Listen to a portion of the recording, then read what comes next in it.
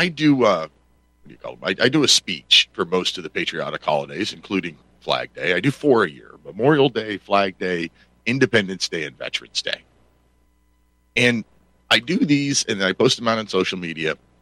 And I posted the Flag Day one this year, and one of the comments on one of the social media accounts was somebody said, there's an old person asked me if the mail ran on Flag Day, and I hadn't heard Flag Day since I was a kid in the 1980s. And my response to that was, that's unfortunate.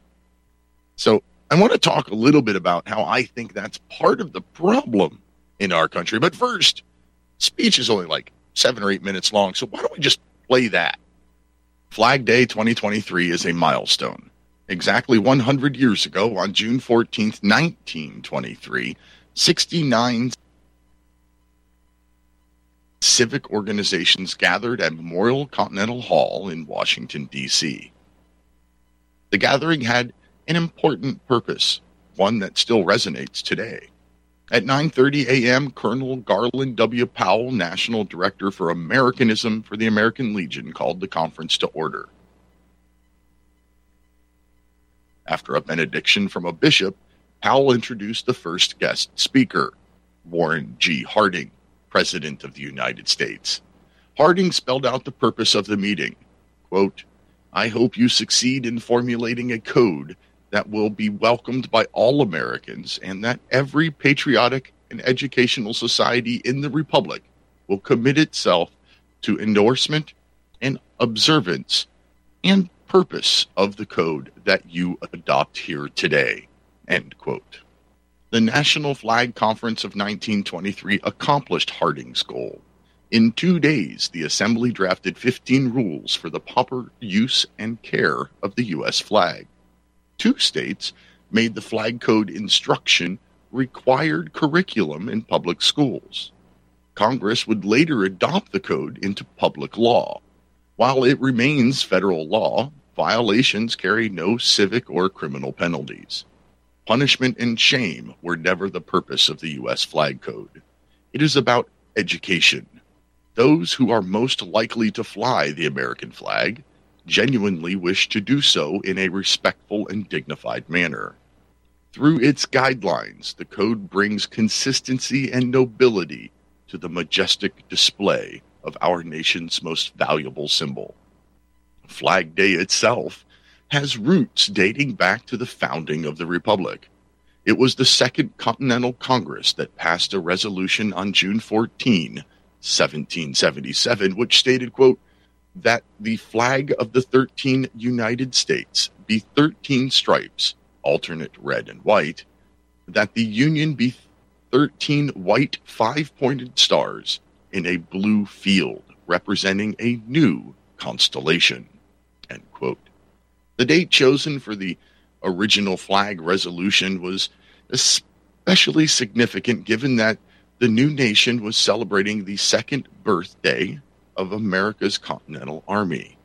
The U.S. flag would become and remain a symbol of service and pride for millions of veterans. Sergeant William Carney was one of the many veterans who would bleed for the flag. A member of the 54th Massachusetts Colored Infantry, Carney fought valiantly at Fort Wagner, South Carolina, during the Civil War. When the color sergeant went down, Sergeant Carney grabbed the flag, led the way to the parapet, and planted it. When the troops fell back, he again carried the flag through the fierce fire and was wounded 4 times. Sergeant Carney became the first black recipient of the Medal of Honor, and it was awarded for his defense of the flag. Even though America was not perfect for black people like Sergeant Carney, the flag represented the perfect union that those who fought for it hoped it would become. Legendary labor leader Samuel Gompers shared his view of the flag during the 1923 conference. "To us," he said, and I quote, "the American flag means more than even its colors portray. It means the leadership of the democratic and humane struggle that has been carried on through all the ages. It is a struggle that continues to this day, and it is for this reason that we must continue to wave the flag at every opportunity, unquote. There is no single answer as to what the American flag means. During the century since the flag conference, well-meaning patriots have adopted respectful traditions that appear to run contrary to the flag code.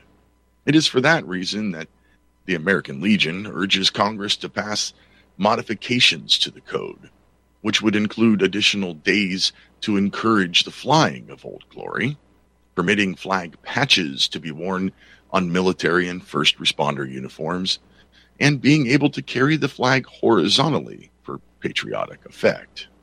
Respect for the flag should not be limited to Flag Day or Americanism Month.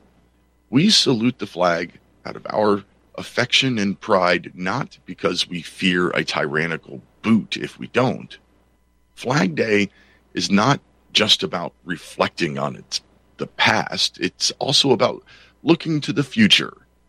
It is a time to recommit ourselves to the ideas and principles that our flag represents. It is a reminder that we must always strive to be a nation that embraces unity, justice, and freedom. The flag brought us inspiration during the aftermath of 9/11 attacks, much like it did during World War II, when the Marines famously raised it under withering battle on Iwo Jima.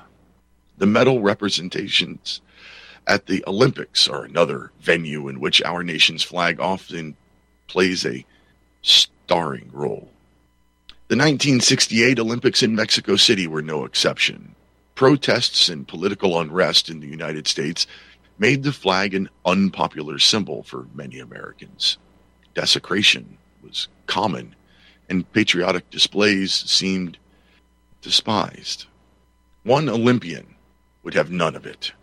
He was a 19-year-old boxer from Houston, Texas, who won the gold medal by knocking out his Soviet opponent. George Foreman, a future two-time heavyweight champion and grill entrepreneur, grasped a small American flag and waved it in the center of the ring after his victory. The only regret is that I didn't have two flags to wave, Foreman told American Legion magazine in 2013. I mean, because the country hasn't only been great for me, but I have grandkids now, and I want to show them how great it is, unquote. Millions of viewers worldwide needed no convincing. They had seen the flag many times before as they were liberated from fascists, tyrannical, and communist regimes. For them, the flag wasn't just a symbol of the United States. It was, and remains today, a symbol of freedom. And thank you. God bless America. God bless the flag of the United States. Long may she wave. So that was my Flag Day speech this year. Flag Day being yesterday, June 14th. Today, Thursday, June 15th. I want to pose the question to you, our audience. So nobody's heard of Flag Day anymore. Nobody seems to celebrate Flag Day anymore. We don't celebrate patriotism at all. Is that a big part of our problem? Or how much of the problems of the United States is because we don't teach patriotism to the young? We don't celebrate patriotism the way that we used to. And if there's no pride in country, then, what's the difference? What's the matter?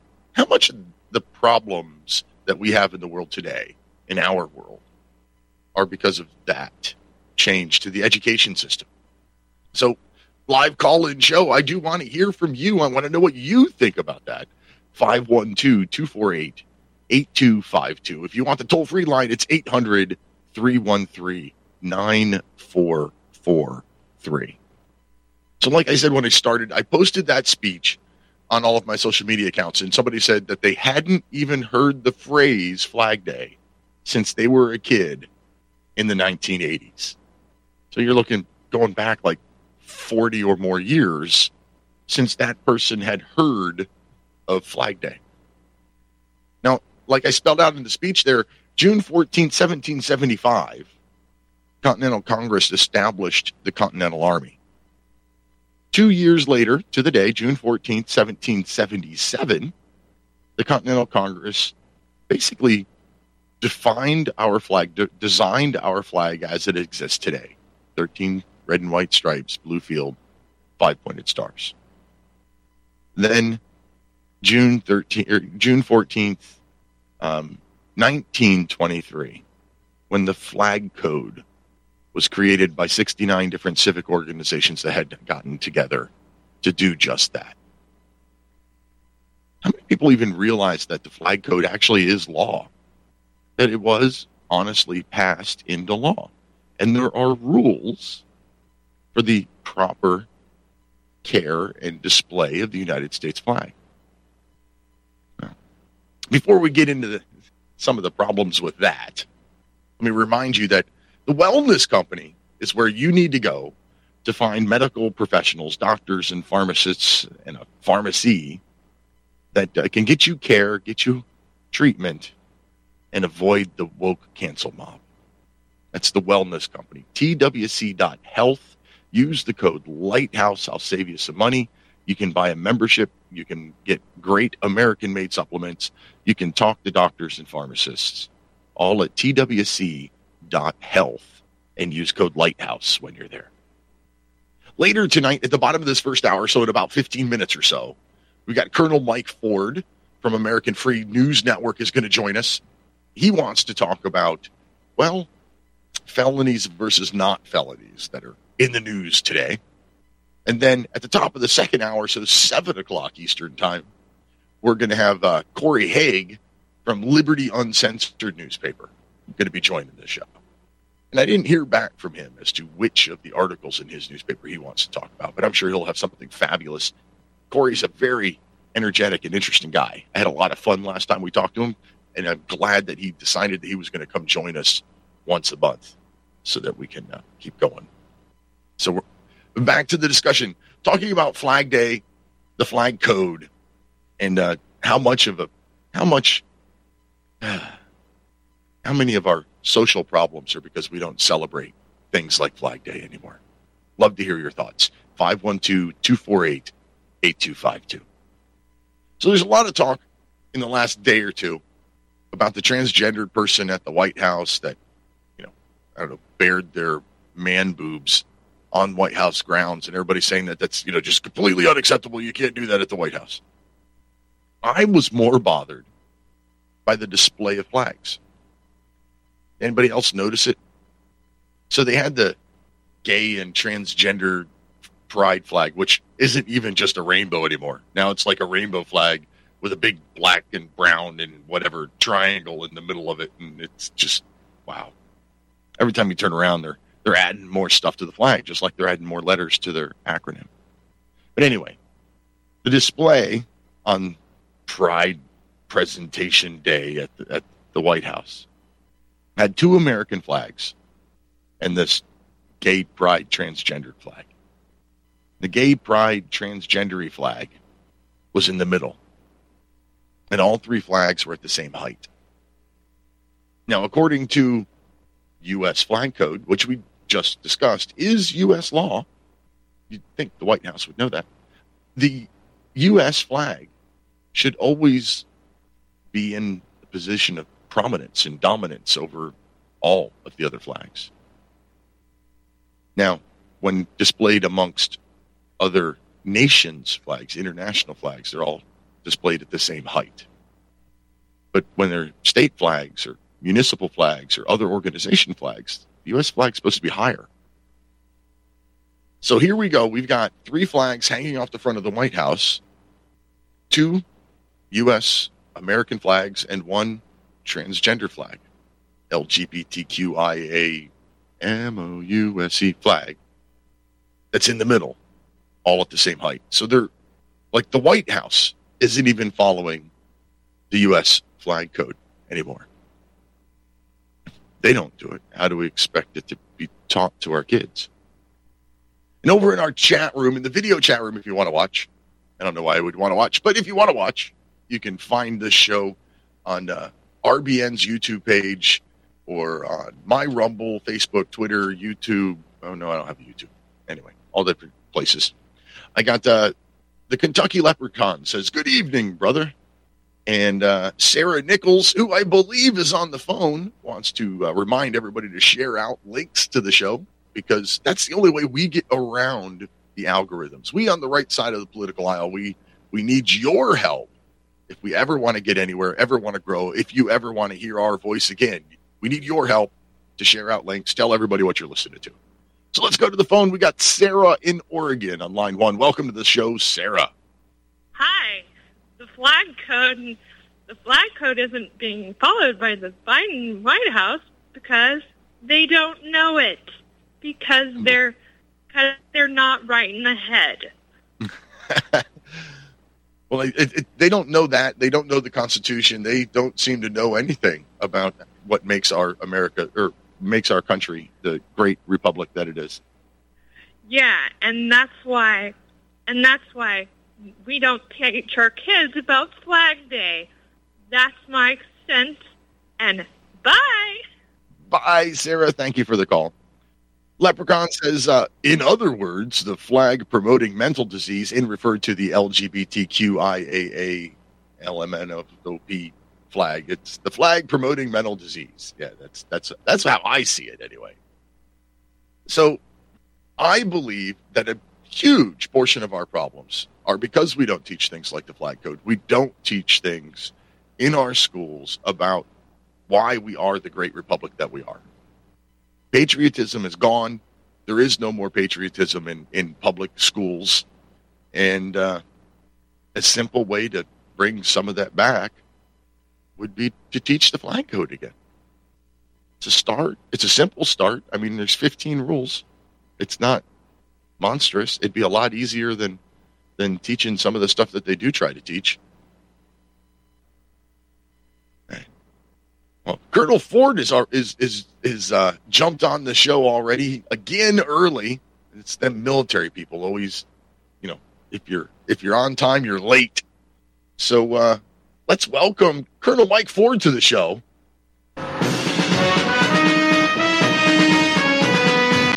It is time for Managing Editor of America Free News Network, retired Colonel Mike Ford. Colonel, how are you? I'm wonderful. How are you, sir? I'm doing great. If I was any better, I'd be twins, and that would be a bad thing for the world. Let me tell you. Yeah, I don't want to look at you. No, well, most people don't. You. Even Her Majesty doesn't like looking at me all that much, so you know how that works. So you heard at least a little bit of the opening segment there. What do you think about all of the Flag Day and the lack of teaching anything to do with the flag code? Or well, you have to set priorities, and in a truly just society, I think it's appropriate that we only give one day to the men and women who've given their lives to this great country and celebrate disordered and deviant behavior for an entire month. I think that's the right thing to do. That's what it sounds like. Sarcasm off. Well, over in the chat room, we got the comment here that creepy, sleepy, kiss him, feel him, sniff him, Uncle Joe Pado, or Uncle China Pado Joe. Let me try that again, just because it's funny. Creepy, sleepy, kiss him, feel him, sniff him, Uncle China Pado Joe doesn't care about our flag or our country. He just want the kickbacks. I would say that's a correct assessment, and that's a terrible thing that I am willing to articulate that about a serving commander in chief. It just right. It's terrible. I don't know how else to put that.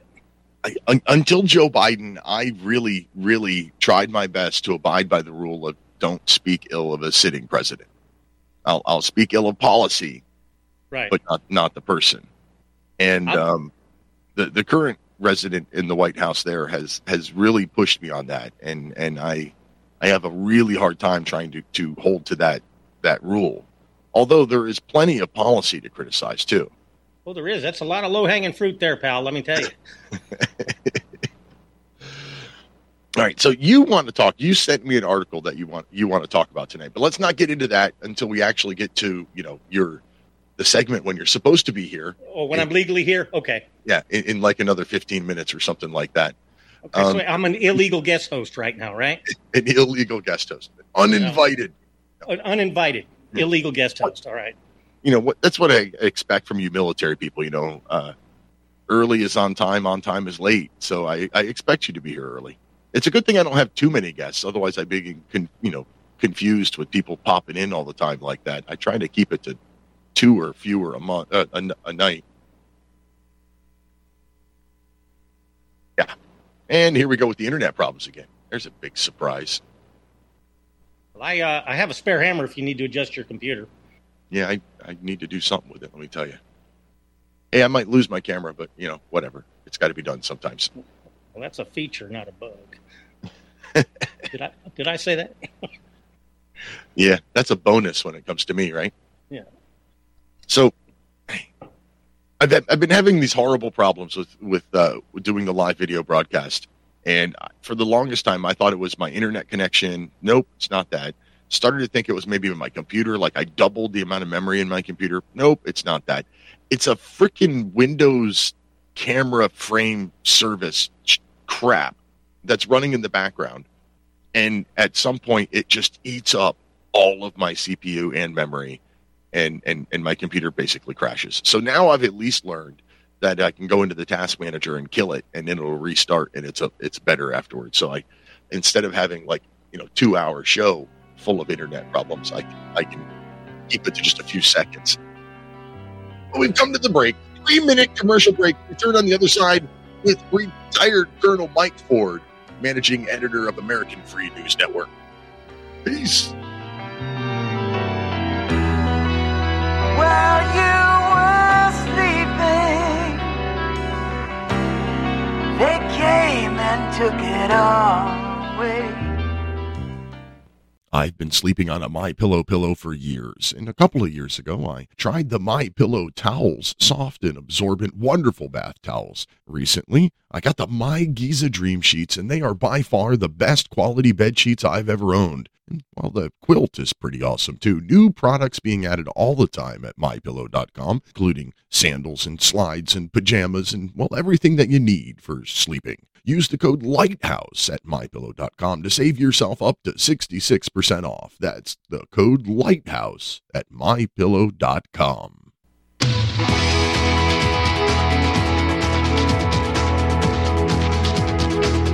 You're tuned in to the National Intel Report, the real talk radio show. Yes, you are. You turned into the National Intel Report. I'm Peter Serafin, your Thursday host. And with me tonight is retired Colonel Mike Ford, managing editor of American Free News Network. And you brought with you an article that you wanted to share over at afnn.us. The headline of this article is Hillary's emails, felonies. Trump documents, not even close. I think most people would agree with you, but let's talk about some of the nitty-gritty of why you say that is what it is. Okay. First of all, let me go ahead and deal with the Trump half of it to begin with. And this is not a cop-out. It's just it's easier to work it this way. Trump's actions, as far as I can see so far, are a lawful exercise of executive power. He had the power of POTUS to wake up one morning, stick his finger in his ear and say, that's declassified. Okay? That's called plenipotentiary power. He has it. There's no argument against that. Everything that went on down in Mar-a-Lago, just because stuff had classified markings on it does not mean the documents were classified. Okay? But I'll leave that to the lawyers and everybody else to sort out. I want to go back to... Let's pause there for a second. Roger. I believe it was Gerald Ford had a documents-related case that went all the way to the Supreme Court, and the Supreme Court decided that basically, as president, just by the act of removing the document from the White House, declassified. There is no set process. And I'm going to get into why that is when I start talking about Hillary here. Okay. All right. So, and that's actually a perfect transition. There is a set process. It just doesn't apply to the president.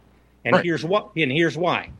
The whole purpose of the classification system and the processes for classifying, declassifying handling, storage, use, communication, all of that stuff is to serve the president. Okay? He is the one that's the final arbiter. Okay? So all the processes, they don't apply to him. They apply to the people that work for him. And let me back up and give you a better example of this. You remember when there was a fat lieutenant colonel that was testifying at the impeachment hearings, and this young Lieutenant Colonel Vindman, and he said President Trump was speaking out of policy. Okay? Mm-hmm. Well, that's not the way it works, young man, and that's why you didn't make full colonel. Okay? The president cannot speak out of policy because when he speaks, it is policy. If for forever and ever we've been talking about that the U.S. position is on Thursdays we turn the lights on at 6 o'clock, and one day the president says our policy is to turn the lights on at 7, that becomes the policy, period. This is the same thing with this classification stuff. The president can say it's declassified, that's it. If he has a standing policy saying everything I drag over there to Mar-a-Lago to read becomes unclassified, then it's unclassified, period. Right. There is no set policy for the president. I do want to point out Mr. Mike Hawkshuge in the chat room here that says if Biden did all of this, hell would break loose, and tells us to stay stupid. Biden did all of this and worse. Biden took documents when he was a senator, and the act of removing a document, a classified document, from the SCIF, the Secured Information Room, as a senator, is punishable by prison time, even if you walk out into the hallway with it. He had boxes of them in 3 or 4 different locations. So don't do the whataboutism there, Mr. Mike, unless you're really willing to say, get into it. Because, if Biden did that and more, and did it before he was president. And that's the huge difference. He did it as an underling, and the way this is supposed to work is these people are exercising power on behalf of the president. Okay, so they have to follow the procedures. He doesn't have to. That's the way it works. Sorry. What makes it even worse is that in the case of Hillary Clinton, especially, one of the things that you heard the Christopher Wray say, well, we couldn't prove intent and no prosecutor would prosecute her. I'm sorry. If you gave me 1/10 of Mueller's resources, I could have her in jail on at least 3 felonies easily. And I'm not even a lawyer. Right. And the reason is because the things that she did proved intent. And let me give you a little inside baseball stuff. When it comes to storage of information, you have generally 3 systems. There's some other stuff out there. I don't want to get into that because I don't want the FBI knocking at my door. But basically, you have an unclassified system. In the Army, they call it the NIPRNet. Okay. In the State Department, they have their own little homegrown system. That's for all the unclassified and maybe official use stuff. And then they have, for confidential and secret, they have what they call the SIPRNet. And then for top secret and above, they have what they call JWICs. Okay? And the problem and the deal there is to keep what they call spillage from happening. None of those systems can connect. Right. It is physically impossible to send an email from JWICs to a SIPRNet system, or from a SIPRNet system to an unclassified system. The system won't let you do it. So that means the only way that some of the stuff that got on Hillary's computer or her server, the only way that was able to happen was through a deliberate series of felonious actions that somebody took. And it was most likely somebody printed something off of a JWICs, if it was imagery, and there was imagery. They printed some imagery off of JWICs, scrubbed off the classification markings, stuck it in their pocket or whatever, went over to a non-secure scanner or fax machine and sent it out that way. That's how they call that the sneaker net is what they do. Okay. Because basically you're walking it somewhere. The other way they could do that, for example, if she was in a meeting and was taking notes, now she could take those notes and she can walk out the door with those notes, which she's not supposed to do unless they're in a courier bag. But if she turns around and types what she saw there at that meeting and types that into an unclassed system, that's a felony. All now, right. One of the biggest now, that's all by inference. One of the things we have is actual proof of what she did. And I got to give a caveat here to everybody watching this. The last time I touched any of this stuff was 2012. Okay, and that date is important. Okay? Back in 2011, Hillary Clinton was working some deal at sex date. She was working some deal, and she needed to get some information that was from back in the States over to wherever she was working. And she got a hold of one of her aides, a guy named Jake Sullivan. And she told him, fax me the stuff. And they were having difficulty getting it to her because the secure fax machine was broke. Imagine that. So what she told him to do was to strip the classified headers off of it and send non-secure. Right. Her words, here are her words. If they can't, when the guy's saying, we're trying to get it fixed, if they can't, and this is in her own emails, if they can't, turn into non-paper with no identifying heading and send non-secure. Wow. Okay, so that's what you call prima facie evidence of intent. Right. That's okay. If I mean, she's telling somebody to commit a crime. Exactly. Okay, hold on for a second. I got there's a question from a listener or a viewer over in the Twitch chat room that I want you to ponder on for a second while we take a phone call. The question is, so should both Hillary and Trump be convicted, or should they both be forgiven? So ponder on that while we go to, oh, never mind. The caller is gone. Apparently we lost him. Well, there's no pondering about it. Trump had every power, okay? Government doesn't have rights. Government has power, right, or exercises power. Trump, as POTUS, had every power to move that stuff to Mar-a-Lago under the Presidential Records Act, which, by the way, has civil sanctions, no criminal sanctions. Right. Okay? All right? So he had every power to do that. So he was committing no crime. Hillary Clinton, on the other hand, and Joe Biden were committing crimes. Hillary's is very easy to prove there because I've got the evidence of intent there. You can't make any excuse. Well, it was an accident. You know, it was the move and things got caught up in storage and all that other stuff. Okay, in Hillary's case, right there in these two instances that I spoke of, one, okay, imagery off of the JWIC system, or two, stripping the headers off there. Those are all evidence of intent. Somebody had to actually take positive actions to move it from a classified storage device to an unclassed device. There's no other way it can happen. So that makes it a crime. And what Trump did was, like I said, he was exercising lawful power. So comparing those two, not only is it not whataboutism, the only comparison there is look at how perverted the justice system is. A guy not committing a crime is being prosecuted, and the one who actually committed a crime, the head of the FBI stands up and says, well, no prosecutor would really prosecute that. Well, I'm telling you, like I said, if I had 1/10 of Mueller's resources, I could have her fat fundament in jail. Right. Again, going back to, I think, I'm not 100% sure, but I think it was Gerald Ford went all the way to the Supreme Court, and the Supreme Court decided that, you know, the president taking possession of the document basically changed it from a official document to a personal document.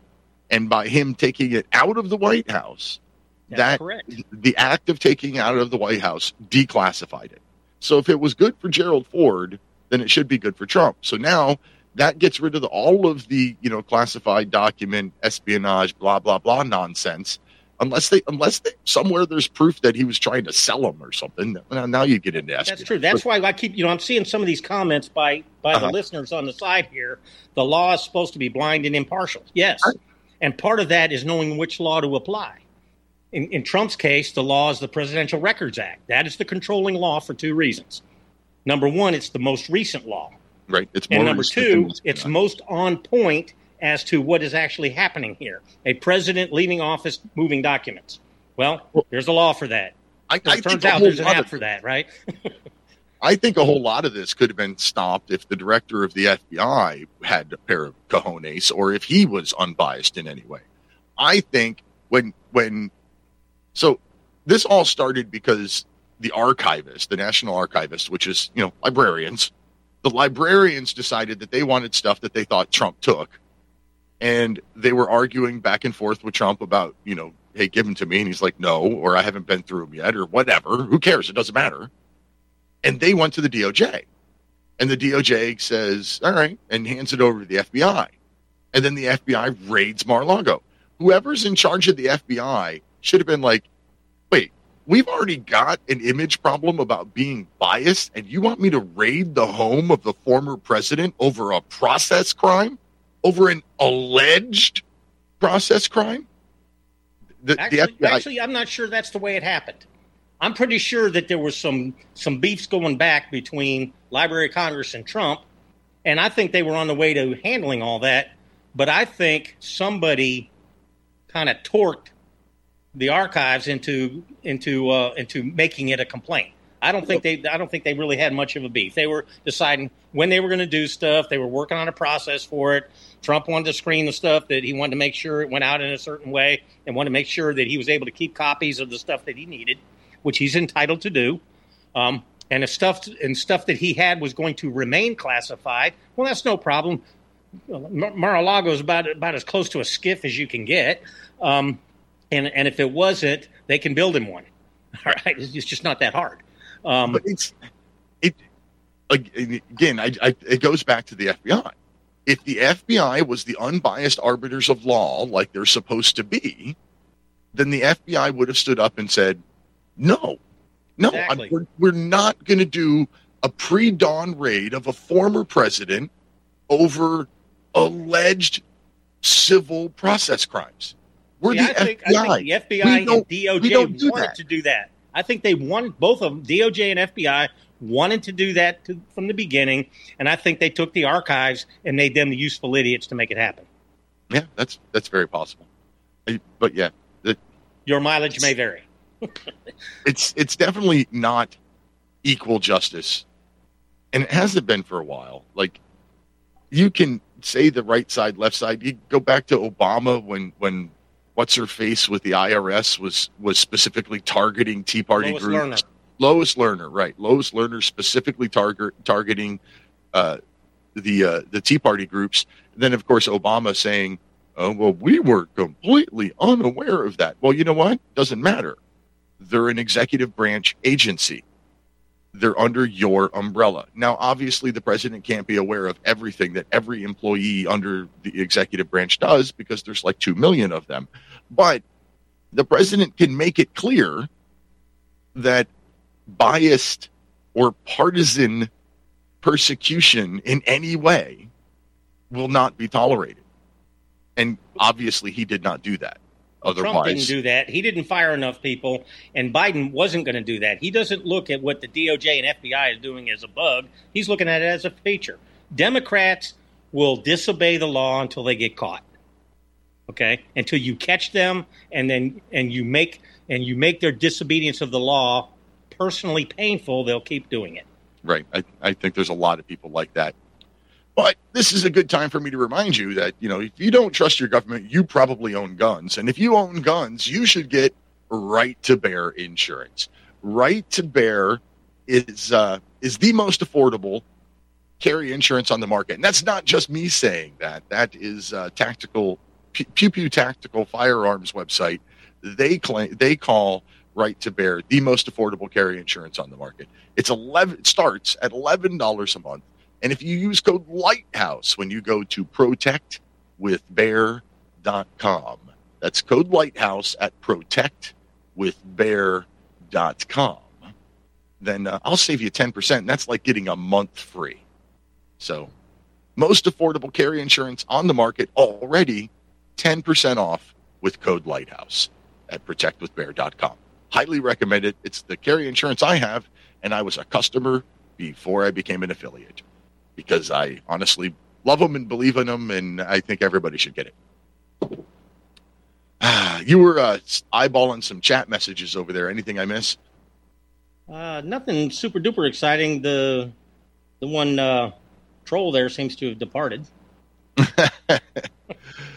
All right. Well, all of you people making all the comments in the video chat room, I greatly appreciate the attention. Love seeing the messages there. But it is a little difficult for me to keep up with all of the messages in the video chat while trying to do the video show and keep track of my notes and sound effects and blah, blah, blah, blah, blah.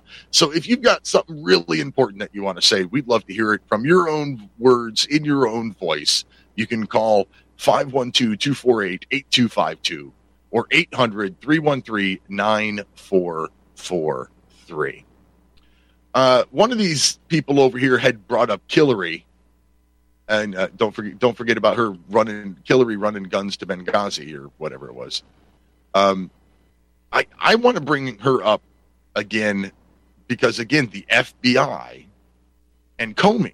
When Comey stood out there and basically, stands there in front of a podium and lists multiple felonies with exact numbers of classified, message chains and all this other stuff that were all on her server, lists them out, and then basically handcuffs the AG by saying no reasonable prosecutor would bring this case. That's not his job. That's not what law enforcement does. As a police officer, you don't get to gather the evidence and go, the district attorney doesn't want this and just throw it away. That's not your job. You gather the evidence, you turn it over to the DA. The FBI gathers the evidence and turns it over to the AG. He shouldn't have made that speech at all. Exactly. What he was doing is he was providing cover for the AG. Right. And he may very well have cost her the election, but he kept her out of jail. I don't think he cost her the election. I think all of that was a bunch of made up. I think what he attempted to do there, with the timing of all these announcements he made, I think what he was trying to do is, there's a term for when you bring something up and then slap it down, and now you don't get to bring it up again because we've already dealt with that. I forget what there's a political term for that, but basically he was go ahead announcing it and then say it. Well, it's really not anything, and now we're not allowed to talk about it anymore. And Hillary Clinton, the criminal crone from Chappaqua, is now wearing that little hat of hers that said "but her emails." Okay, so she's now fundraising off of this. Right. So she is basically, she is operating under the cover that he gave her. That's basically, she's saying, well, I'm innocent and Trump is guilty. Well, that's actually the opposite. Right. She's right.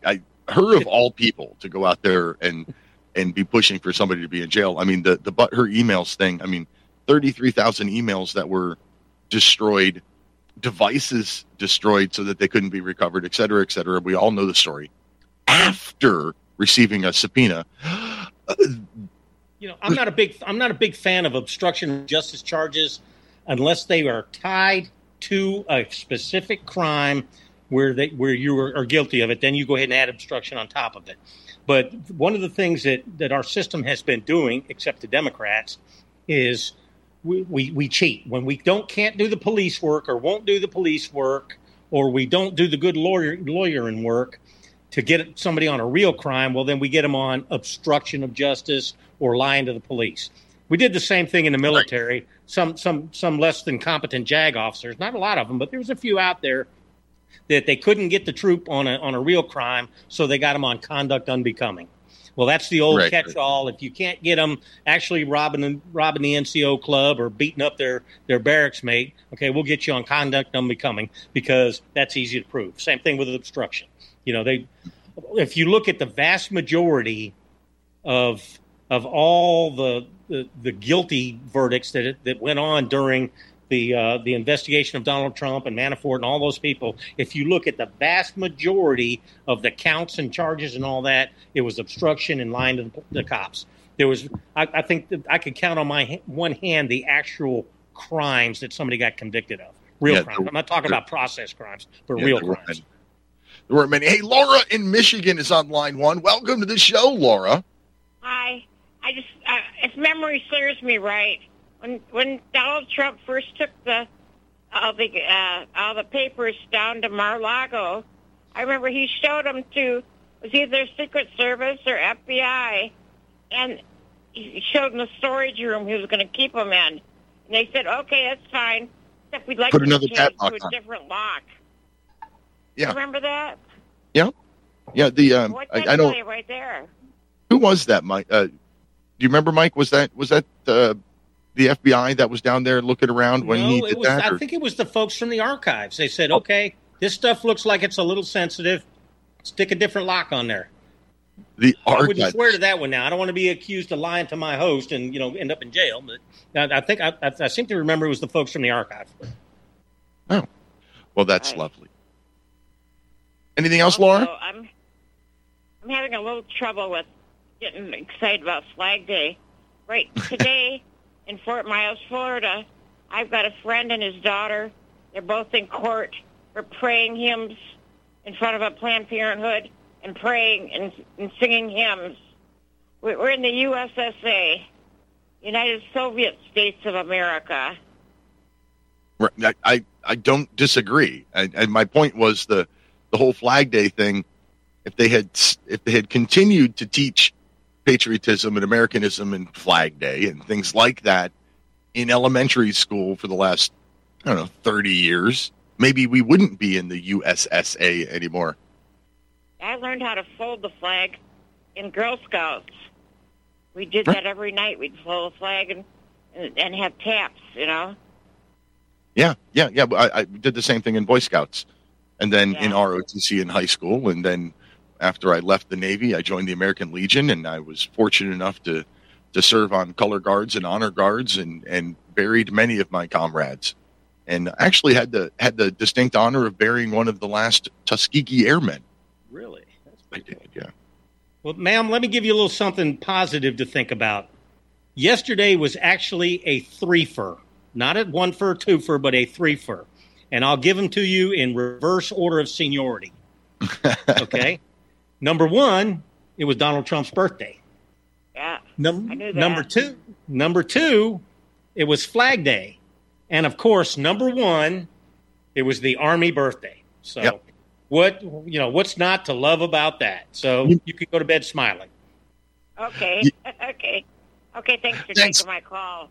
Hey, thanks for calling, Laura. I greatly appreciate it. You missed it before you came on the show, Colonel. I went through the timeline there. 1775, June 14, 1775, the Continental Congress authorizes the Army, the Continental Army. June 14th, 1777, they describe what the U.S. flag is going to look like. June 14th, 1923, 69 civic organizations from across the country get together and come up with the flag code that Warren G. Harding was lucky enough to sign into law later. So 100 years ago yesterday, the U.S. flag code was created.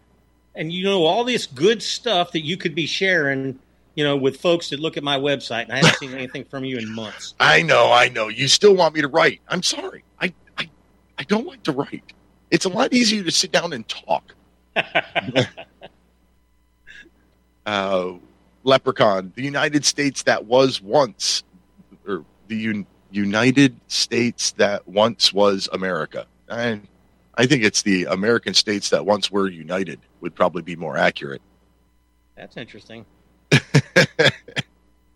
All right, sir, you got like a minute to plug your website and tell everybody how to find you and all that kind of stuff.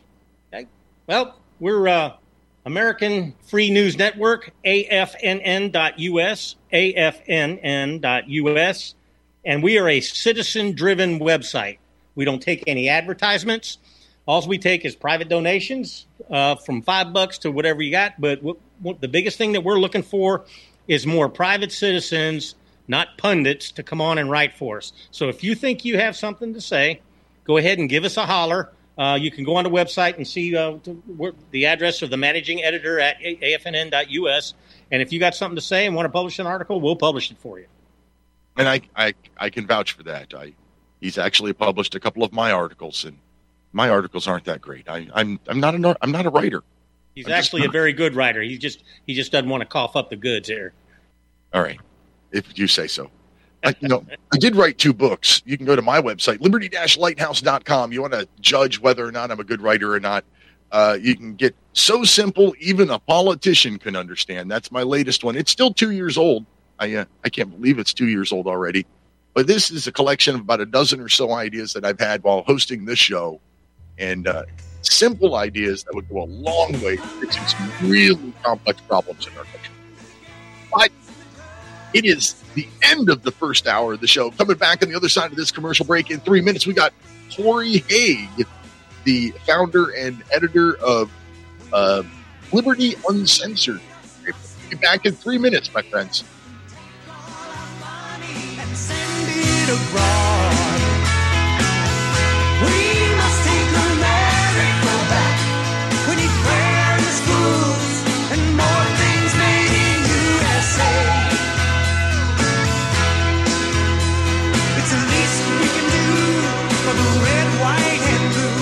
We must take America back.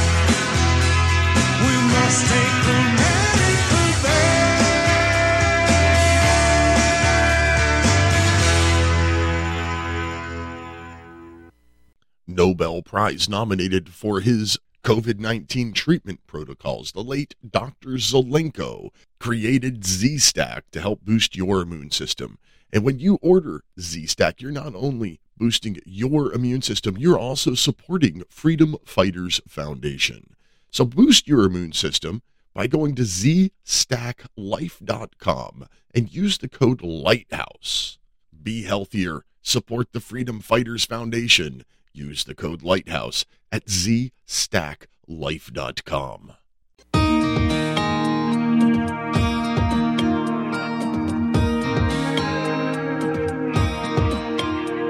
The American dream has become a nightmare. Signs of the time are on cardboard on corners in town. Like a cancer that's silently spreading, there's an unspoken fear. We're on our way down. We must take America back.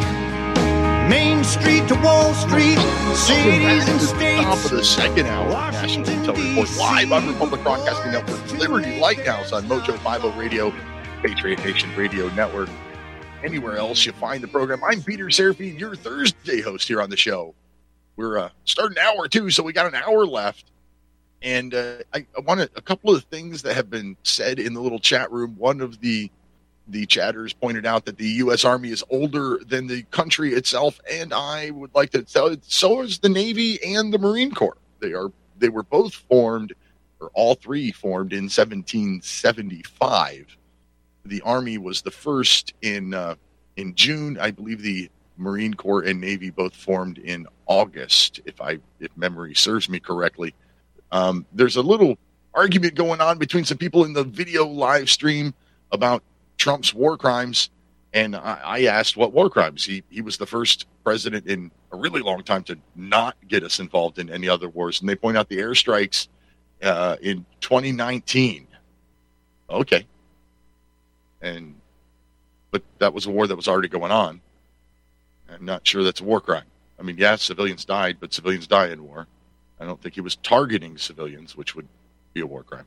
I don't know. Trump was the most anti-war president we've had in a really long time. I mean, Obama was Mr. Drone King, droning everybody and their brother. And my personal opinion of it is none of these are wars. None of these should be happening. The only way a war happens is through a declaration of war via Congress. So personally, I think any president who does anything militarily without the approval of Congress, that's pretty much a war crime to me. So sort of kind of agree with you. This is a live call-in show, so if you want to get those comments and questions and get your voice on the air worldwide through the KU satellite radio band and through multiple internet platforms and radio stations, feel free to call in 512-248-8252, toll free 800-313-9443. I had promised you we'd be starting the second hour with Corey Haig from the Liberty Uncensored newspaper, and he has not yet joined us. And I didn't think to check my email. Maybe he canceled on me and I didn't notice. Let me do that real quick. Talk amongst yourselves. Nope, nothing from him. So I don't know. Maybe he's just running late. Maybe he'll be here in a minute. Maybe I did something wrong. Who knows? So we've talked about Trump versus Hillary and the so-called process crimes and the bias of the Justice Department and the FBI. Started out talking about Flag Day.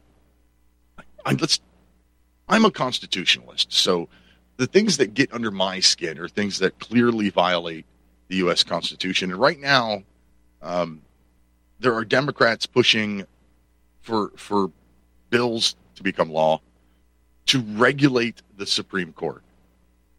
And I think that is a clear violation of the separation of powers, that Congress has the authority to set up the courts, establish new courts.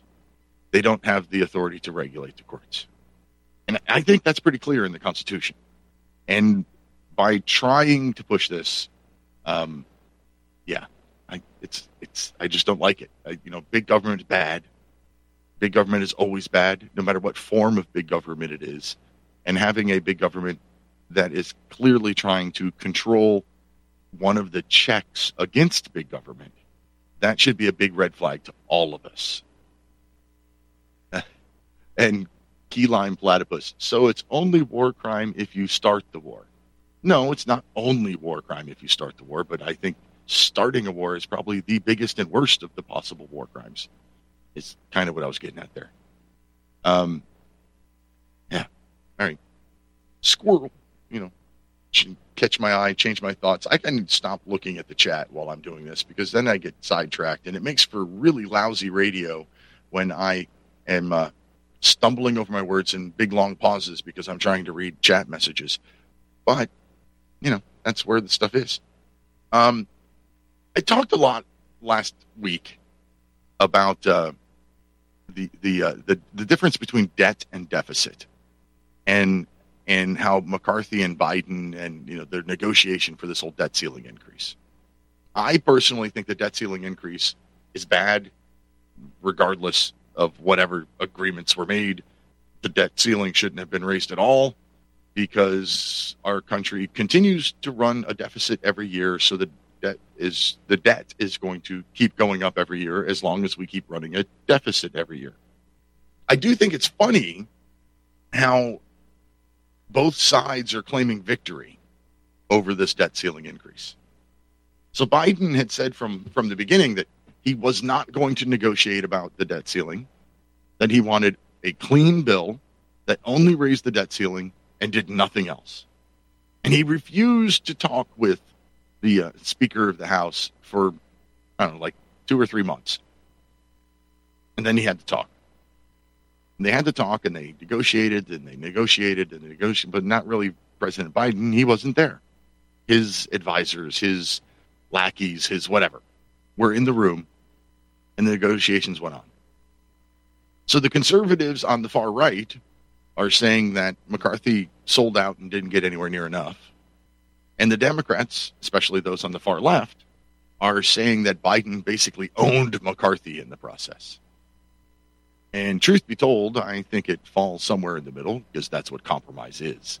That Biden was forced to negotiate, even though he said he wouldn't. And McCarthy was forced to give up some of his demands. And we, the people, are the ones that got screwed. We got screwed because they're going to continue to spend $1 trillion or more dollars a year, more than they bring in revenue. We're going to continue to raise the national debt year after year after year. So once again, those that we, the people, those that we elected to office, those that are supposedly there to represent us, didn't represent us. They represented their own special interest. They represented their own pocketbooks. They represented big government. The uniparty is what the uniparty is because, okay, they quibble around the edges over some things, but $31.9 trillion in national debt, as we sit here speaking right now, works out to be $248,000 per taxpayer. That's crazy. And that's not even the total debt. Because as long as they keep playing this game of, untouchable stuff, as long as they keep saying, we've got this mandatory spending, these things that you're not allowed to touch, there's no way to possibly get even close to a balanced budget. There's no way we can ever make this debt clock roll backwards as long as these things keep going. What's really funny is we keep spending and we're building, this $31.9 trillion national debt. And the interest on that debt alone is now $602 billion a year. $602 billion a year just to pay the interest on the debt. It's the fastest growing line item on our our books every year, fastest growing line item in the budget. And as long as interest rates stay at, what are they, 5.25% or whatever, 5.5%, that's going to continue to grow. But they're going to negotiate for a debt ceiling increase. Am I the only one that sees that entire process as stupid and anti-American and screwing us, the people, over, screwing over the taxpayers? It's common sense, right? If you're in your house and you have, expenses that are 120% of your income year after year after year, you don't keep buying Picassos and remodeling and giving to charity. And that's what we're doing. The debt to GDP ratio, which is basically the debt to income ratio, is 120%. In 1980, it was 34%. In 2000, it was 57%. At 50%, you should start to be concerned.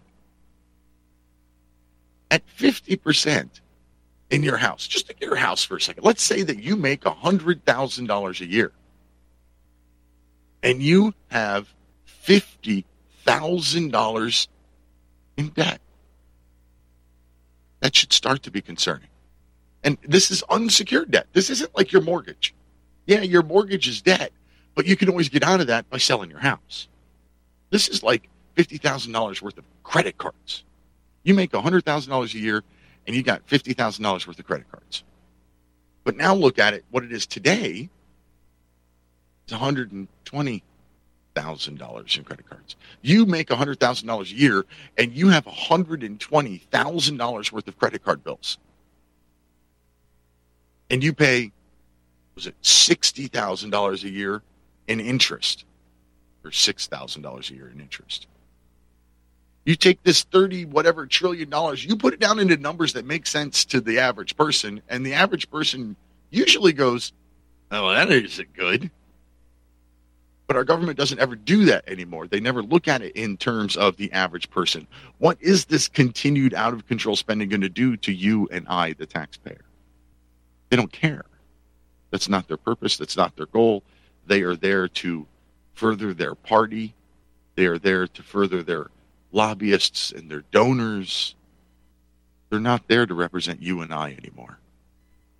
We need to fix that. Patrick in Texas on line 1. Welcome to the show, Patrick. Yeah, thank you. This is a federal Judge Dale in the Great American Adventure, page 97.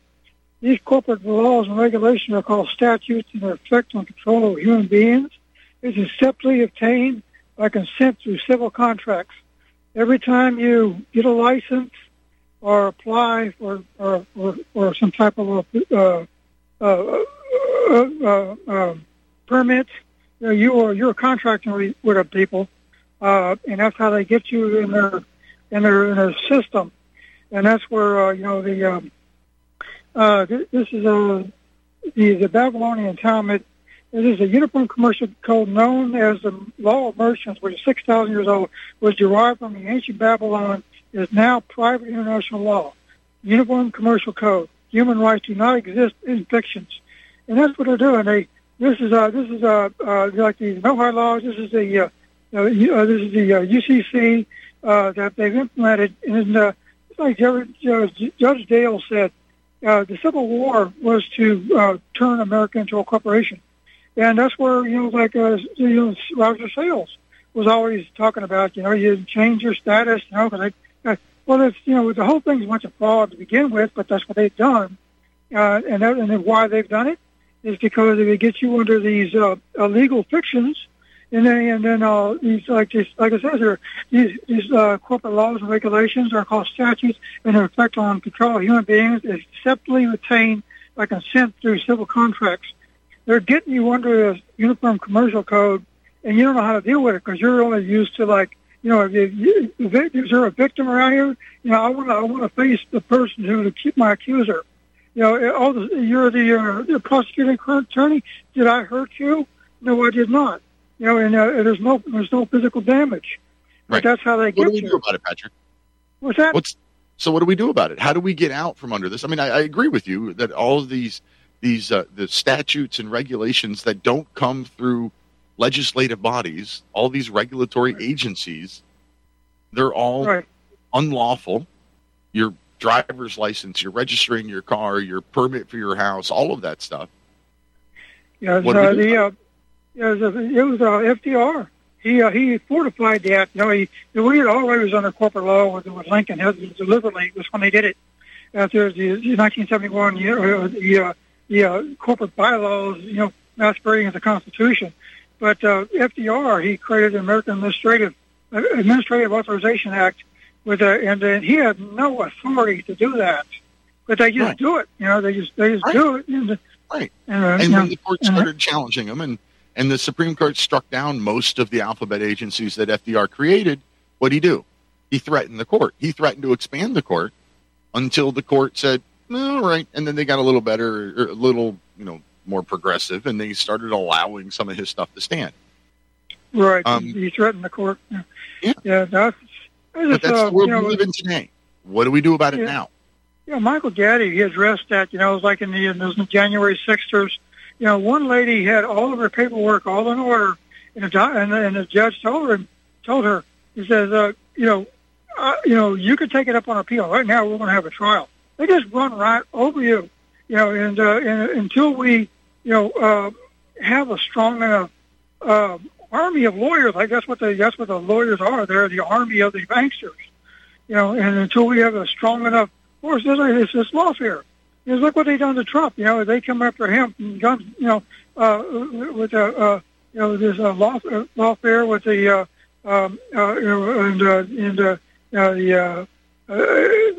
Anthony Powell explained it. How they done that. They just they can get anybody with anything, especially if you're in the government. If you're in the government, they've already got you halfway. You're part of the federal government, and now you are under their laws, and so they got one leg up on you right there. And that's why when they got those people on January 6th, they got them into their jurisdiction up there. And that's where anybody learn that you go up there, you are under an international jurisdiction, and they have their own constitution and everything. And he had no idea what they were doing there, but they just override it. Michael Gay said he just walked right over it. And right now, Michael Gay is kind of like he's at a loss for words. He doesn't have a solution. I don't have a solution. All I can tell people is this is not good. It's not good. There's a gulag. And that's all I got to say. And I'll let you go with that. All right. Well, thanks for your call, Patrick. Thank you. If anybody has a solution to that, I'd love to hear it. I mean, clearly, it is lawfare all around us. There are, what's the book, 7 a day or something like that? Like the average American citizen commits 7 felonies a day because there's so many freaking laws that none of us even know what we're doing anymore. And, how do we end it? How do we get rid of that? How do we make it so that we can live our lives without having our federal government down our throats every day in every aspect of our lives? I don't know the answer. I don't know a quick answer anyway. I know an answer that'll take generations. I mean, it took generations for us to get to the mess we're in now. I think it's going to take generations to get out. But first, let me tell you about Romika Designs. Romika Designs, your place to go for custom laser engraved, laser created merchandise. It's ROMIKA designs.com. Romika Designs, great place to get your sweetheart, your loved one, whatever it is that you want, with a custom message on it. Get your logo put on anything. They're great at custom designs. It's RomikaDesigns.com. ROMIKA designs.com. And use code Lighthouse when you're there. I greatly appreciate that. And it'll save you a couple of dollars too. Pat in Fort Worth on line 3. Welcome to the show, Pat. Hi, Peter. One thing that Lynn pointed out today, I think, was that we can call Washington and talk to our reps and our senators' offices and tell them our opinion. Because I remember one time when this guy in California, got his name right a second, he wanted to make vitamins prescription. There were so many calls, he voted against it himself, his own bill. Yeah. It works. And a letter is worth. One of my friends who used to be in the Florida house down there, he went to our church, and he became our superintendent of schools in that county. And I asked him, I said, what impressed you when you were in Tallahassee? He said, a handwritten letter, because at that time, I was a long time ago, he said, I knew that if somebody wrote a handwritten letter, there was probably at least 100 people who thought the same thing, but who wouldn't do it. So I think it's probably up to 1,000 now, if people can't even write. Good. Well, it's good to know. I mean, the phone number to the House of Representatives in Washington, D.C. is 202-224-3121. You can call that number, 202-224-3121, and they'll look up your individual, your House of representative, and you can leave them a message that way. Or, of course, you can also get their mailing address and mail them that handwritten letter. And you can also talk to other representatives. You're not restricted to only talking to yours. They used to be kind of toothy about that. They don't. If you knew the actual number, which is easy to find out, go to their website and get it, and call that one that's not yours, and say, okay. It's a lot easier. It's a lot easier if you can get their direct number. There are 535 members of Congress, and I can't have 535 phone numbers on my screen, or I can't list them all out over the air. So I just give out the switchboard on air. But twice I saw the switchboard in Washington shut down because there were so many callers. Yeah, it happens when stuff. It does happen when something big happens and people want to call in. It can get backed up, and you'll have to call back, the following day or something like that. And what I wanted to say before you asked that question was that we owe Trump one thing, and that is that he has made the unique American flag prominent again. When Biden was debating or whatever, he just kept wearing black and white all the time. Sometimes they have a black and white flag with a blue stripe through the middle, which means that you support the police. But other than that, there's no reason for a black and white flag. In fact, Russia's found out red, white, and blue.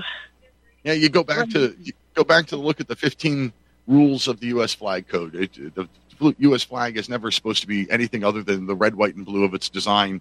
You're never supposed to change it. You're never supposed to wear it on your clothing. You're never supposed to do a lot of the things that we've come to accept today. I mean, I'm not offended when somebody has. I mean, I own a pair of shorts that's got American flags on them, and I get compliments on them all the time, even though it's against the flag code. No, they don't get mad at that. Just the burning of it, But if you can burn it, you definitely ought to fly it, right? And they put that gay flag in between our flags, the state of the American flag. That was wrong. And, burning the flag is the quickest way to get on my bad side. Pat, I'm going to have to let you go. Coming up to a break here in just a second. Thank you very much for your call, Pat. Peter, Sheldon, and JR, please hold on the line. I will get to you on the other side of this commercial break. The next time you're looking for audio equipment, I want you to think MA That's right, Mayono.com is quality audio equipment at affordable prices. The Mayono caster that I use for all of my broadcasting is 1/3 of the price of the more famous alternative on the market. Microphones, stands, cables, headphones, audio interface equipment, all at Mayono.com, and use the code Lighthouse. That's the code Lighthouse at Maono.com.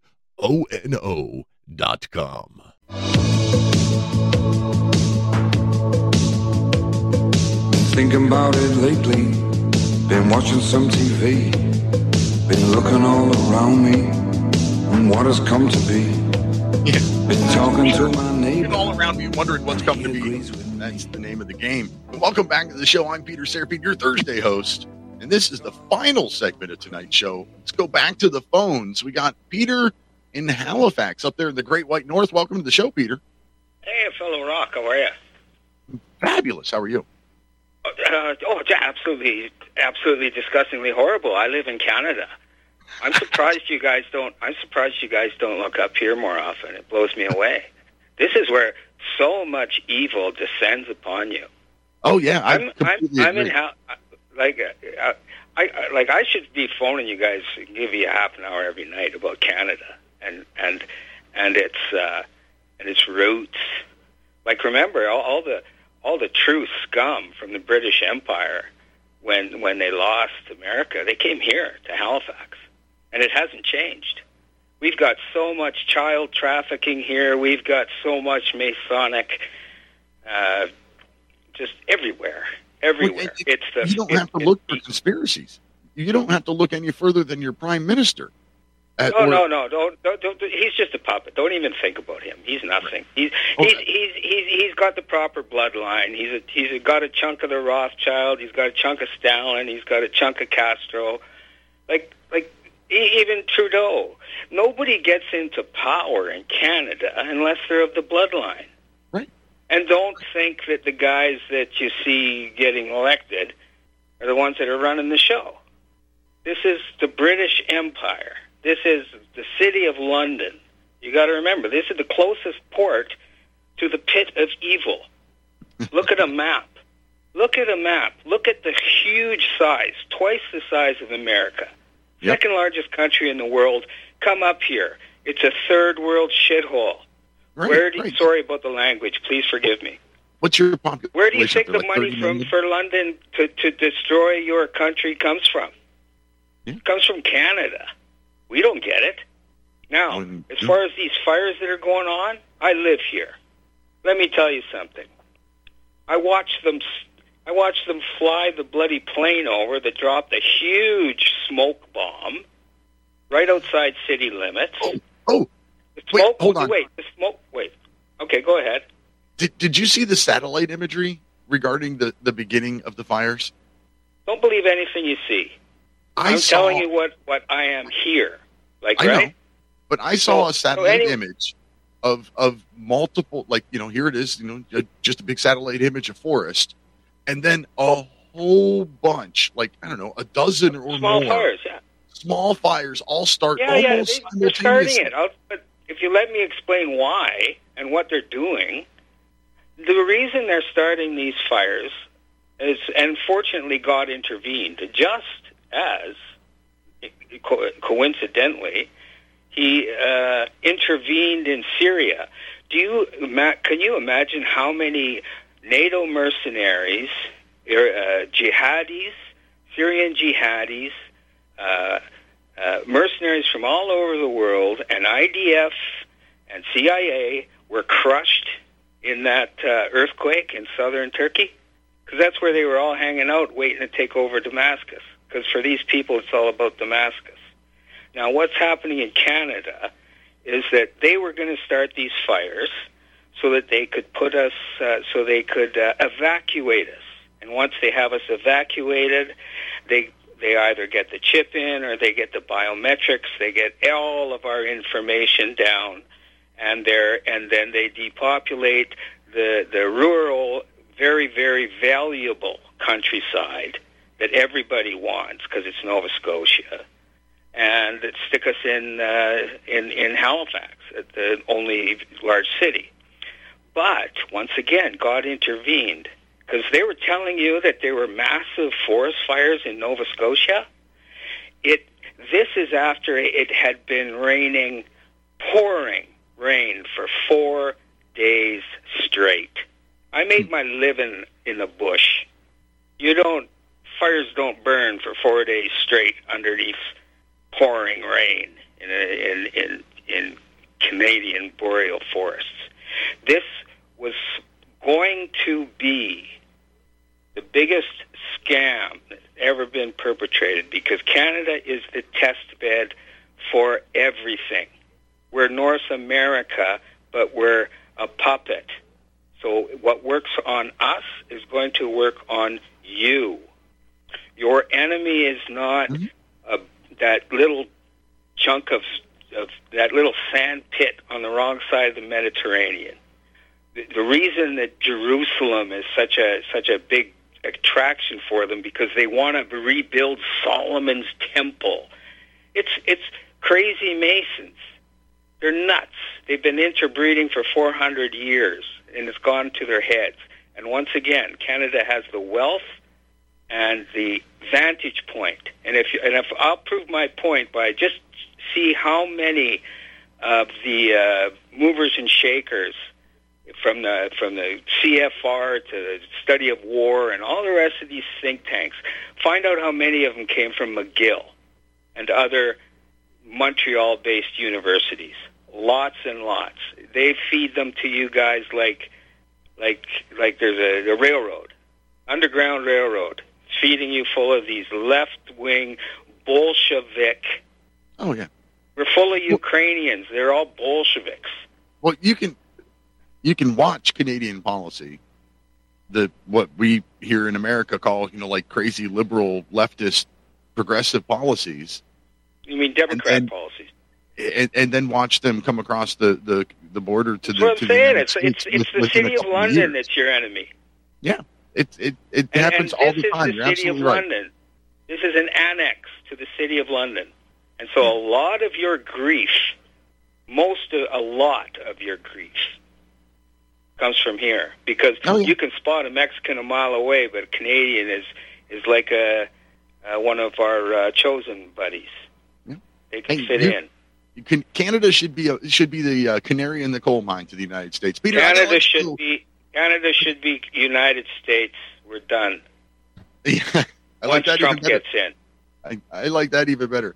I gotta let you go, but if you're serious, if you want to call back and tell me about what the latest crazy leftist policy that they're pushing up there in Canada once a week, I'd love to have you come on, call in every Thursday and tell me what's going on in Canada. All right. Sheldon in Washington, line 5. Welcome to the show, Sheldon. Yeah, well, we're really lucky here. You had a gentleman a while ago. You kept asking him, what can we do about it?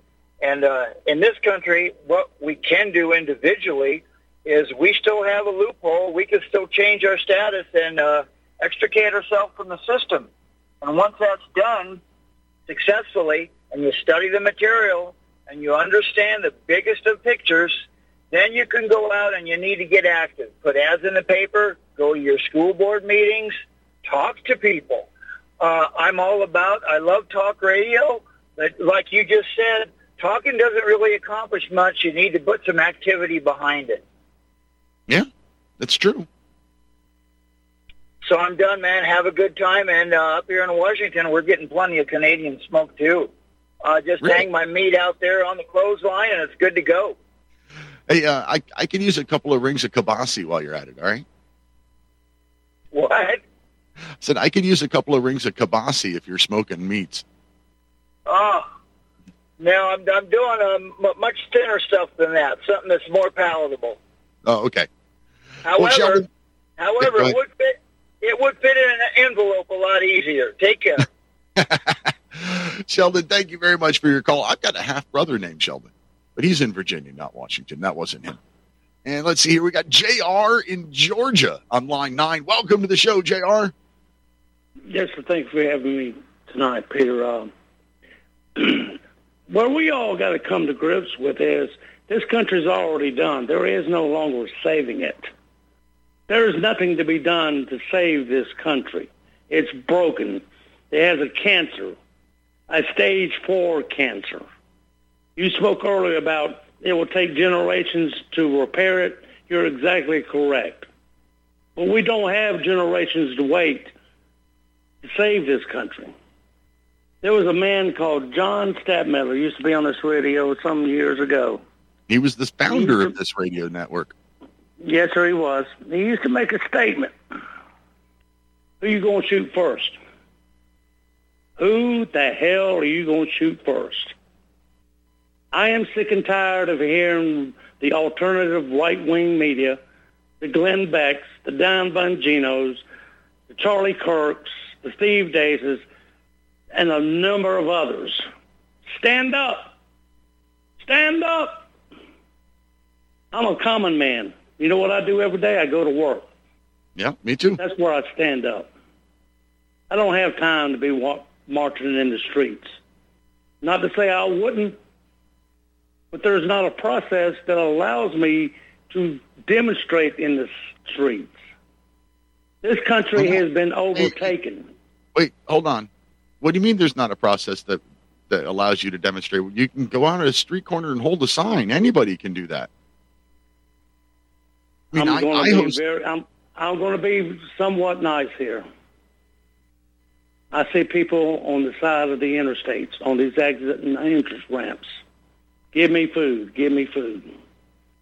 What sign am I going to carry on an interstate entrance exit ramp that's going to make a profound difference, brother? I'm not trying to intimidate you. I don't know. How about a sign that says, equality is American, equity is communism. Learn the difference. Short, simple, makes people think for a second. And tell me, based on the voting records of this country, how many people on those ramps are actually going to pay attention to that one sign that I am carrying, based on their voting record now? Wait, there's the rub. Your one sign might inspire somebody else to hold the sign. Your one sign might not change the vote of a single person, but it might get 5 other people to hold signs. And maybe those 5 other people can change votes. I do this radio show because this is the most effective way, I think, that I can get out and reach as many people as I can. I've tried to do the math. I figure about 2,000 people a night are listening to me when I'm live, and then maybe another 1,000 or so after that in downloads and stuff like that. I get a lot more people hearing my message on this radio show than when I go outside holding a sign. But I've also spent my own money and bought thousands of copies of the Pocket Constitution and handed them out myself at events in my town. I go out. I went and filled a job, an empty, vacant, elected job in my town. I got myself appointed to fill one of those jobs because it was an important job that I didn't want to be vacant. There's things that we can all do. And if you, I can't be this or that, I can't do. Election day workers. Our country is short every election day thousands of poll workers. You're addressing one issue I would like to address as well. This fraudulent voting system that we have in place, it was just exposed in a report that was put out yesterday of how bad the Dominion voting machines are here in the state of Georgia. You know how many outlets, media outlets, local media outlets here in the state of Georgia have posted that particular report? I'm going to guess a very small number, yeah. Nada. But going back to my point before you change the subject, there's stuff that we can all do. Those election day jobs, those poll worker jobs, those are 2 days a year. Anybody can give up 2 days a year. Not here in the state of Georgia. We got 3 weeks of early voting. Okay. Come on, brother. Do the math. Good point. You people, you and your early voting states.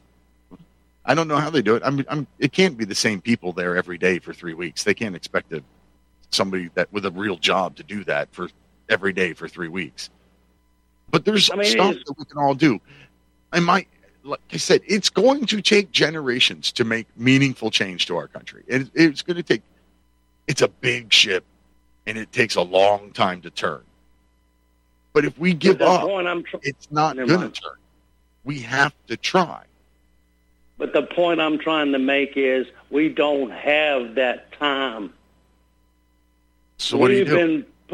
We have been put in front of a nuclear weapon. You don't have 40 years. So what do you do? You just don't have it. What did I tell you just before, what John Stadtman said? I'm afraid, and I'm bitter, and I'm sad that I have to go to that particular level of thought process. Well, don't get me wrong. I mean, I understand that, I had no desire to ever own an AR, but I have one because I believe that could be a possibility. I've got, let's just say, lots of ammo and several weapons. I'm ready for that contingency should it comes. I've got body armor. I've got all the stuff. I don't want that contingency yet. I want to fight other ways. I want to fight through this radio channel. I want to fight by getting you to go stand on a street corner with a sign. I want to fight by getting somebody out there listening to the sound of my voice to open their eyes and go, maybe Biden isn't the best president of all time. But that is one of the issues we face, is that the people that we're trying to reach out to are not listeners of this particular station, of other alternate media outlets. They are listening to the corporate, pharma-sponsored media. Well, I happen to know of at least a couple of people on the other side of the political aisle that listen to me because they talk to me about the show afterwards. So there are people out there that listen to it. Maybe they listen just because they want to nitpick. They want to call me a racist, but they're listening. So we gotta convince them somehow. You're not going to get them all. We don't have to get them all. We just have to get enough to regain control of our government. Because nobody has control of our government now. Nobody amongst we the people. The Democrats, the by and large Democrat walking the street doesn't control our government anymore.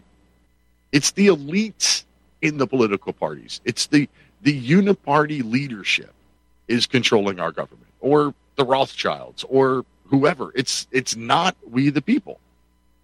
And I do not disagree with your statement at all. So we've got to wake up enough of we the people to change that and be ready for the other alternative. Well, my Liberty Minute, my little Liberty Minute that I do, right? I'm sure you've heard those on the network, right? The little Liberty Minutes I do, like a little 60-second news headline review thing. Yes, sir. I end every one of those with the phrase "Si vis pacem parabellum," which goes all the way back to Publius, not our founding fathers Publius, but Roman General Publius. Si vis pacem parabellum means if you want peace, prepare for war. That's where we are. That's no truer statement ever made. That's where we are. I don't want to shoot anybody, but I've got guns and ammo if I have to. I'm prepared. Well, Peter, thank you so much for your time this evening. God bless you. And I'm sure you got another call or two left here with the 15 minutes you got left. Well, thank you very much for your call, JR. And I hope to see you out there on the street with a sign. Yes, sir. Have a good night. And actually, JR is the last person on the hold. So if you got something that you'd like to say, feel free to call in 512-248-8252, toll free at 800-313-9443. So one of the things that popped up, I want to say, well, all right,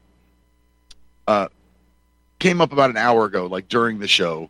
Speaker McCarthy has shelved the resolution to censor Adam Schiff, which, I don't know.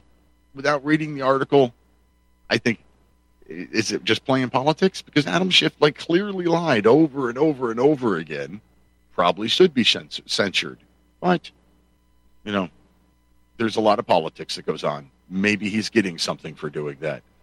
But something I really haven't seen a whole lot about that I want to know, where's all the money that's supposedly being sent to Ukraine going? There's a couple of Republicans that are trying to get better controls over the money.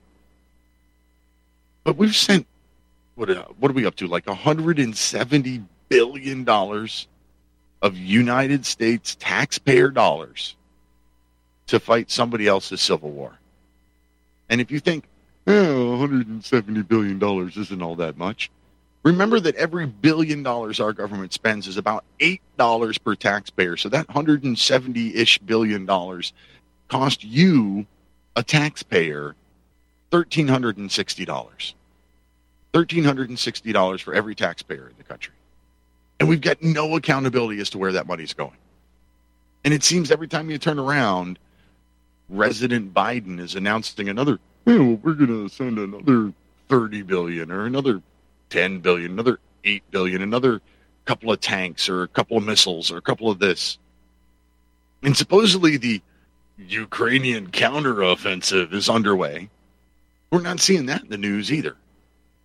So all of our money, no accounting of it, and no accounting of whether or not it's being successful. You listen to one side, Russia's winning. You listen to the other side, Ukraine's winning. You know, honestly, I don't care. It's a civil war. Ukraine has been Russian territory and then independent and then Russian territory and then independent so many times throughout the last couple thousand years. It's ridiculous. It's a 1,000-year-long civil war. The United States should not be involved in it all, in my personal opinion. But for those that say that, well, no, they're independent and we need to fight for their independence, then if that's the case, then we should have been all in from the get-go. The United States is going to stay there for as long as it takes is a bunch of BS. That's code for we're going to suck as much money out of taxpayers as possible to feed the military-industrial complex and line our own pockets. That's not helping the Ukrainian people or the Russian people. The longer it drags on, the more people that die. So this half-hearted, light-handed approach to support is literally killing people. I want to ask you for support for me. I want you to go to my website, liberty-lighthouse.com. And at liberty-lighthouse.com, you can read the few articles that I write every once in a great while. You can listen to this show and the Liberty Minute in podcast form. I'd appreciate it if you subscribe and download it every week. Hit the like and follow and rates and reviews and all those things help. I greatly appreciate those. And you can also hit the donate button if you happen to have money lying around that you can afford to give up. And buy something. Go to the shop. I got some pretty cool T-shirts and bumper stickers and whiskey glasses and some fun stuff. And some of the more popular, the most popular bumper sticker says "working like crazy to support the lazy," for an example. So go to liberty-lighthouse.com, go to the shop, and see what you might want to buy. Pat in Fort Worth coming back. Go for it, Pat. I have a better idea than standing there with the 3-line sign. If there's very much traffic, they're not going to have a chance to read it. You need several people there, and you gauge the speed they're going at. And these people stand. We used to have what they call the Burma shave signs. They have one word down there. And one person with a sign that said one word or sentence, one word. They can't read the whole sentence, and just keep on going. You don't want no wrecks trying to read your sign. And if you want to get people out to vote, you got to see that something is on there that's going to touch their pocketbook. I've seen one too. In fact, over there in Florida, when I knew that there was something on there about their pocketbook, and they did too, I knew it's going to be a lot of people coming. So on the way to the polls, I put up the Burma shave signs all the way down, little one-word signs. Nobody would want to get out and throw away unless it was about abortion. They'd probably cause a wreck to do that. But anyway, they had so many people there, that she had to divide the alphabet into 2 letters, and she had long lines at each letter. So just hints on it, people that really want to get out there and get something done. I did vermicelli signs for a yard sale once. I put signs, one-word signs every half a block or something like that, and it said, "We've got the stuff you need. Turn here." Yeah. And it was, and I actually had people that pulled in just because of those signs and said, I don't like yard sales, but that was cute. I came in. So yeah, I've seen people hang over the freeway with signs, and I thought, well, I don't want to cause a wreck that way by them looking up. And then if a kid comes along, he decides he wants to come out and throw a rock down, they'd probably blame you. Right. Just been there, done that, seen that, so I thought I'd say that for ideas. Thanks, Pat. Okay, thank you. Bye. I think the point is that we can all do something. And I think it's starting to work. I'm looking at an article right now on, the Epoch Times. The headline is, "Conservative views among Americans are at a decade high," a poll finds. A growing number of Americans identify as very conservative or conservative on social and economic issues, according to the latest Gallup Values and Beliefs survey. So, the survey was conducted just last month from May 1st to May 24th, and it came back with the highest number of people identifying as conservative that we've had in at least a decade. So I think we're making progress. We got to keep going. Everybody can do something. Figure out what it is that you can do. And thank you for listening. If you're listening live on Republic Broadcasting Network, stay tuned for Edge of Darkness with Jeffrey Bennett. Thanks to our guests for joining us this evening. Thanks to Mike, my producer, couldn't do the show without you. And thank you most of all, you, the listeners, callers, and viewers. You're why we do this show. Until next week, protect your liberties. Once they're gone, there's no getting them back. God bless America. We must take America back. We must take America back.